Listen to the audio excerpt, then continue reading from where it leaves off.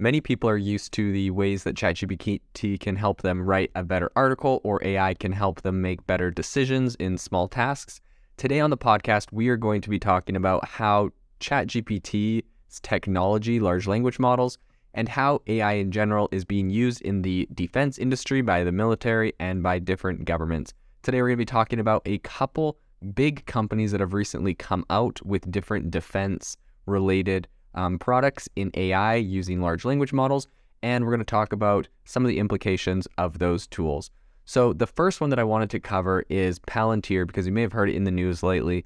Recently, it's backed by Peter Thiel, I believe, and recently they did a demo showing one of their AI large language model kind of based AI tools that aggregates data and helps to make military decisions and operations. And when they did that, their stock, which they're a publicly traded company, because I believe that they're kind of like a data analytics software vendor, and their stock price went up 20%. So it was this big thing. And apparently they're having more demand than ever for their current software platform that they have released, which is called AIP, and that stands for Artificial Intelligence Platform. That sounds really generic, so I would think I would have picked a better brand name, but regardless, obviously they're the ones that are incredibly successful and doing well on this.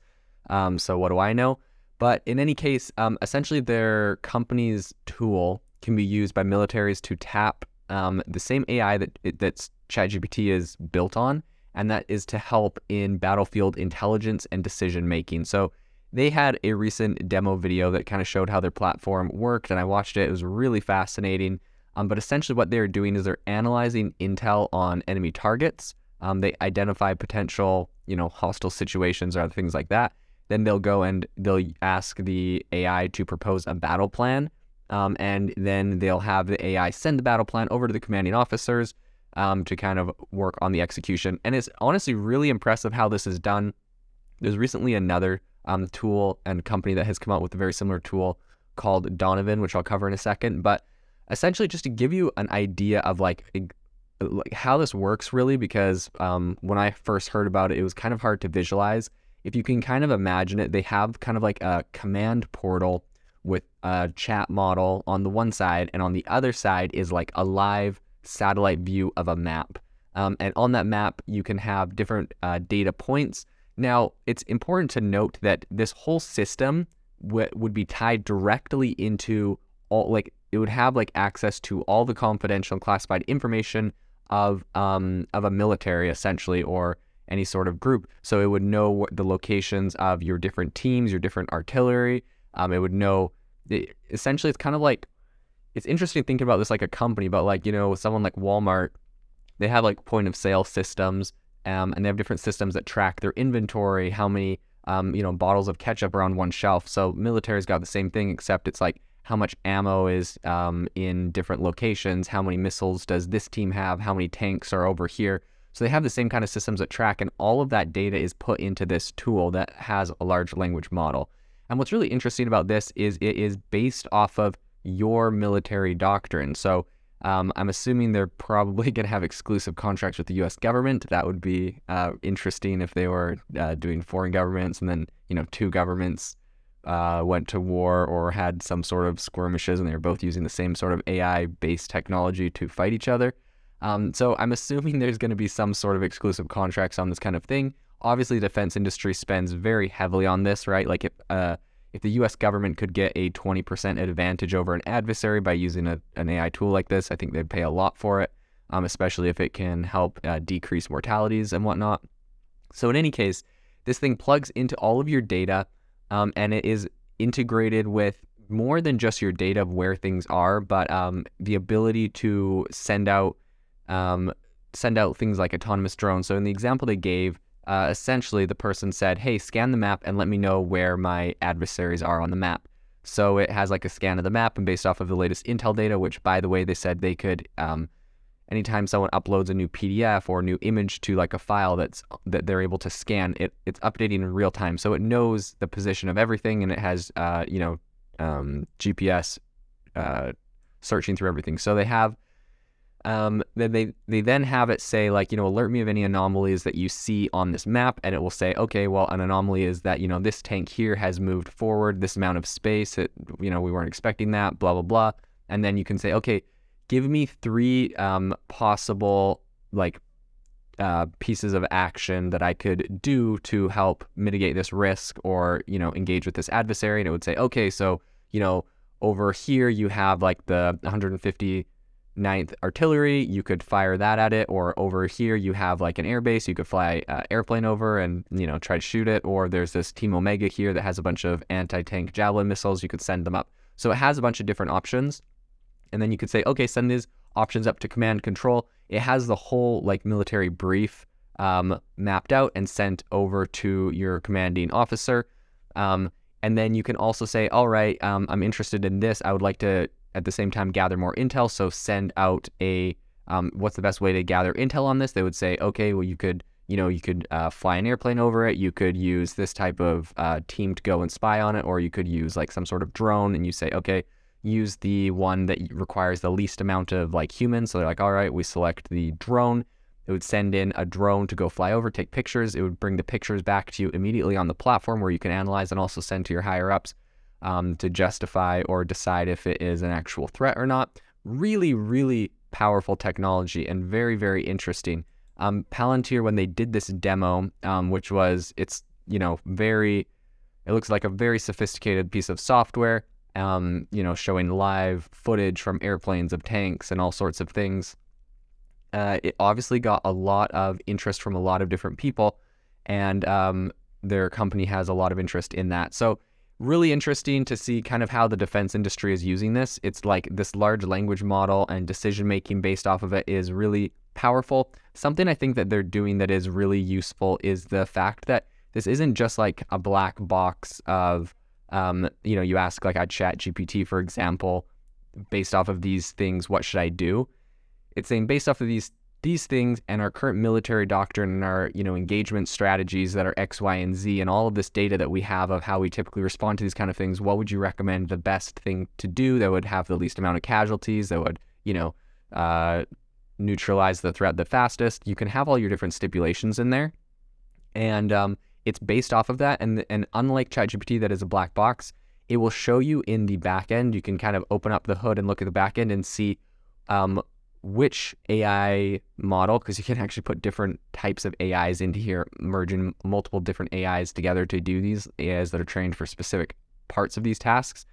But you can actually open up the hood and look in the background and see which AI model made which decisions had to go to actual people, why, like which intel people were in the loop of, and which decisions were approved or suggested by people. So it's really transparent on, it's not just like an AI is all of a sudden taking over the military and making all the decisions. It's really has a very clear mapped out, which I think is really important for transparency, especially in something as touchy as military operations, or as critical, I would say. And so it really maps out who's responsible for what, who made what decisions, and what the AI was doing. And I think it's interesting because it's not just saying like, neutralize the threat. It's saying, give me some options. It creates options, and it gives all the data about the options. It's like, if you go and engage with this based off of, the artillery here, it's, 40 kilometers away, you have an 89% success rate of hitting it. The fuel level on the artillery is at like 14%. The personnel required, there's 8 people required to fire that. It's going to take about 18 minutes to get that system up and going. These are your assets that you have there. So it really gives you a lot of different data.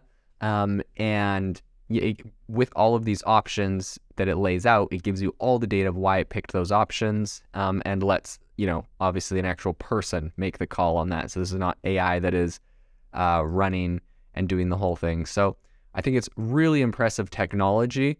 All obviously very scary thinking about AI being incorporated into the military, especially because when I look at this and I see a company coming out of America, I'm living in America, and I'm like, oh, great, this is more defense. But I think the scary thing is obviously China, Russia, all these other countries that could potentially be adversaries for me or for other countries around the world will be having similar advanced AI, and it almost becomes like an AI arms race where the most AI advanced country will win. And I think this isn't a surprise. Like, countries know this. I believe Vladimir Putin recently said that AI will be like a major determining factor between countries' success. Obviously, America is putting a lot of focus on AI. You hear a lot of talk out of China about AI and kind of what they're doing there. So really interesting to see how this is going to be integrated into the military, and that is what Palantir is currently working on. Now, in addition to kind of what Palantir is doing, I did want to just highlight really quick another company called Donovan that recently launched from Scale. So Scale is a software company. And I also will note that these softwares are definitely, being used in the military, but they're also being used in other areas such as crisis management for companies as well. So they have like slightly changed versions of this where you essentially hook this into all of your company data. And if, you're in a area and a hurricane is coming and you have like 10 stores down there, it can also help you to mitigate crises down there, make plans to evacuate, to lock down things, what stock to move, maybe that's highly valuable, and a whole bunch of different decision-making things for people that, or for like companies as well. So these softwares kind of go into both of those, but I think right now a lot of the hype and things that we're hearing people talk about is coming in the defense area. So I will say with Donovan, they recently, they kind of tout on their website the fact that the U.S. Defense Department used them to come in and kind of evaluate the current AI battlefield systems that they have to make sure that they were up to par and whatnot.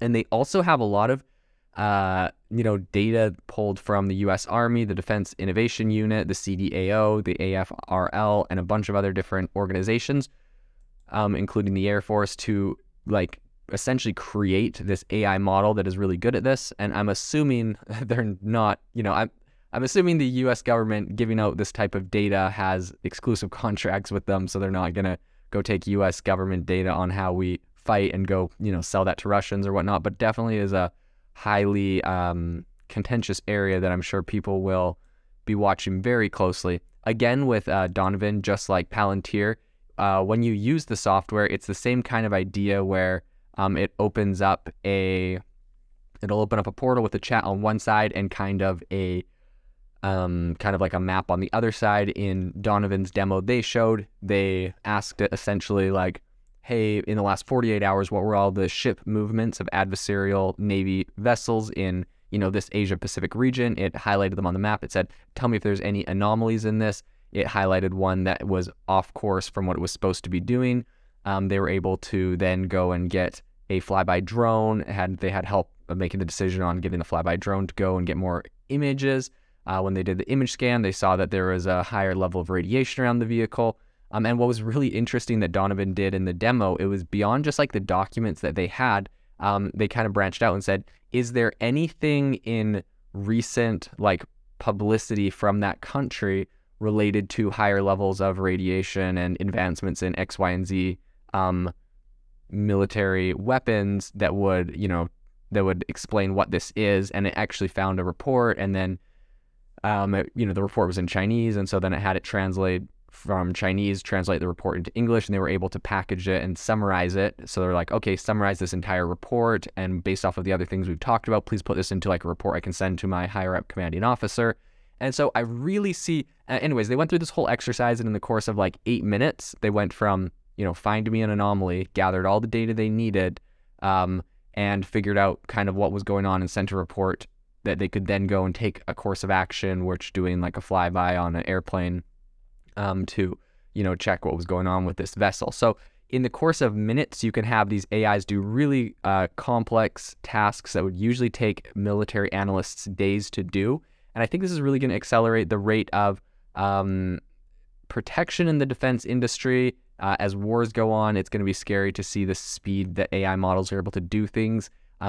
What I would be worried about, to be honest, in like a forward-thinking manner, is obviously when you have to get like human approvals and reviews of different things, it takes longer for a human to look over all the data, make sure everything checks out, and then be like, decide like, okay, it's 18 minutes to do this course of action and 10 minutes to do that course of action.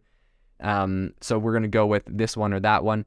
What I would be worried about is different militaries around the world that are deciding, hey, we're just going to, to make this thing faster, we're just going to say remove human intervention unless it has like a probability of more than 20 casualties, and just like they're going to make decisions like that. That will be a variable in some of these AI models where the AI is going to be making some decisions of life or death, and in the effort to speed up response times, people will be removed from the equation. That is what I think I'm most concerned about. Is not necessarily, I think it's amazing, especially for the military defending myself, to have tools like this that can help it make better decisions faster.